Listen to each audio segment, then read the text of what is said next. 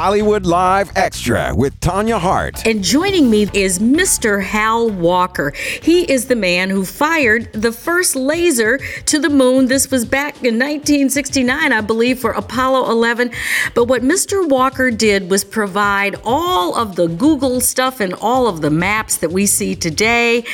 It's because of Mr. Walker. Thank you so much for joining me this morning. How are you? Well, thank you, Tanya. I'm so happy to be with you, too. This is a wonderful day and a great day to have this conversation. Oh, every day is a good day to have a conversation with you, Mr. Walker. I had the pleasure of actually meeting you in person the other night at one of our Caucus for Producers television, for the Caucus for Producers, Writers, and Directors at one of our Masters events. So I was so glad to meet you and your lovely wife there. But tell me a little bit about, all of a sudden there's like a movie out now. There have been a couple of movies out about the Apollo 11 and all of these space missions.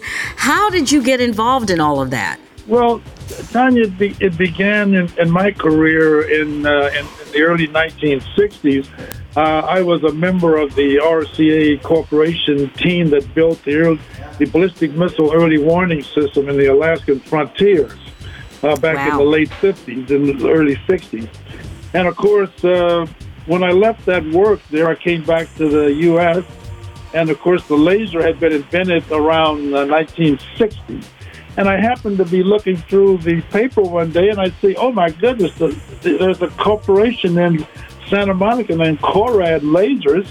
I think I'll go over and talk to them and ask them, how can I work there? So I did, and, of course, they were quite pleased to know that I had come from the radar background, so they were using a lot of high-voltage technology. So it all sort of fitted in.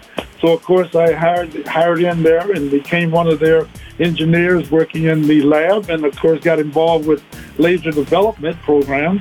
And later, we were asked by NASA to build the equipment that would be used on the Apollo 11 mission. So we built 3 lasers that were used both here, 2 here in the country and 1 in Hawaii for the laser ranging experiments, and I directed some of that work. No kidding. So now, people don't understand. This was a long time ago. I mean, you're talking 1960. So, all of the technology that we have today that people think is so new really isn't, is it? I mean, you think about all the Google Maps and all of that. That's a direct result of the laser, isn't it? Well, of course, we were pioneers. They use those words, pioneers. But we pioneered a lot of that early development work with lasers and electro-optical systems as part of the evolution of technology that had come out of World War II, when we think of it as a generational thing. So, of course, we felt very dedicated to make these next generation of things work for us, both scientifically and for our industries. So lasers started out as sort of a solution that needed to find a problem. I think that's how Ted Mayman, the inventor, called it. I'll say that again because a lot of folks never heard it. Right. The laser was a solution looking for a problem. So, of course, the first problem in our case with the Apollo 11 mission is we used it to range to the moon, something that had never been done before to the accuracy that we were going to do it. So, of course, that was a big challenge for us, but we were able to get that done from Lick Observatory here in California outside of San Jose. Wow. Unbelievable. Now, we've all seen the movie about the hidden figures, all of the women. We discovered another hidden figure who passed away last week, I believe. Her name was Ms. Montague, who was involved in putting computers on ships. The first woman to do it happened to be an African-American woman. But, so many of our folks have been involved in technology and all of the STEM stuff that most people don't even think about. Why is that? And you're one of those hidden figures too. Well, I had the fortunate experience, I'll call it, that once I completed the laser ranging experiment, I went on to do other things involved in electro-optics and technology and so forth at NASA, working with NASA and also with Hughes Aircraft Company. But I always found a little bit of a hesitation to push us to the front in technology in my experience, because folks didn't think we would be accepted as African Americans. There was sort of like a stigma.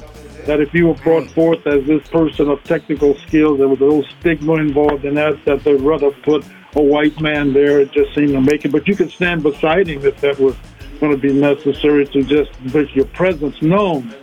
But and did they all, Mr. I have to, not to interrupt you, Mr. Walker, but did they try to take credit for your work? I think when we say it that way, I thought they thought it was better if I wasn't mentioned, but they didn't exactly take the credit for what I did because they didn't do what I did. If that makes sense. It does. Right. Yeah. So that led to a great story I'm going to tell you about. So back in 1969, after the successful ranging experiment was completed, my name was not mentioned in the scientific journals that reported the work. So, of course, I inquired and was told quite frankly that there just wasn't enough room. But, however, thanks a lot for your work. So I thanked them and went about my merry way. That's how it was in 1969. But in 1994, I happened to have had the opportunity to be standing in the Dallas airport with my wife, Betty, as you met, and some of our students from our A-Man STEM program, and a gentleman walks over and introduces himself and says, by the way, are your children here from a local military academy or a school here? I said, oh, no, sir, we're from Compton. He goes, oh, my goodness, and sort of walks away. So later, we're sitting on the plane coming to L.A., and there he is across the aisle from me. So we started jokingly talking about the experience we just had. So he said, well, by the way, what do you do? I said, well, I'm retired now from the laser industry here, and I've worked in it some 30-plus years. He says, oh, my goodness, you probably know somebody we're looking for. Hang on now, Tanya, look out. Then I said, oh, of course, that's been a number of years. He goes, we're looking for the person that fired the laser to the moon and the Apollo 11 landing. I said, you are looking at him. And my goodness, it turns out this was the curator of the Museum of American History, and the plane went wild. You couldn't have had an experience like this today without trouble. But the good news is we were put together. They call it serendipity. Yes, something like that. But anyway, the outcome of that is that Dr. Molella put me in the exhibit in the Museum of American History for over 25 years as the first Smithsonian that gave me the credit for firing the lasers during the Apollo 11 landing. What a great story. What a great story. I just want our listeners to know that this is American Urban Radio Networks and Hollywood Live Extra. I'm Tanya Hart. We're talking to the legendary Mr. Hal Walker today. He fired that first laser to the moon. And, Mr. Walker, I have to, before we close, I know you and your wife are on your way, Dr. Betty, are on your way to South Africa. Tell me a little bit about that, because you're doing some technology stuff in South Africa. Yes, we're members of the National Space Society, a long-time organization, space advocates here in the U.S. And last year we charted a chapter in the first chapter on the continent of Africa in the city of Cape Town, and we'll be traveling there the next few weeks to set that chapter up and get it operational. But one of the very important things that we were able to get done is we brought some of our students from that chapter over to the International Space Development Conference held here in L.A. this past May. And one of the things that they demonstrated was an ion propulsion engine, which is quite revolutionary today. So we're going to be going back, working with them to take that technology to the next level, because we'd like, again, to compete that in some of the global projects that are going on developing ion engines.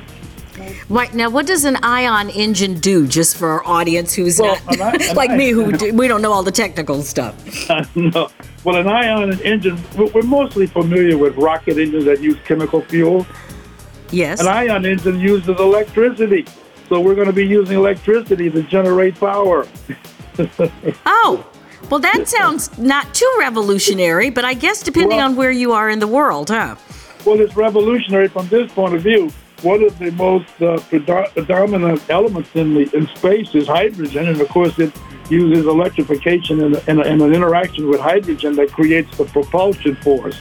So it's a new technology, and it's under development right now also on the ISS, the International Space Station.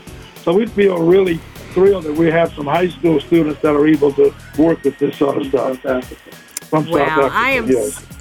Isn't that something? Well, hopefully you'll get some students here in America once you get that program going.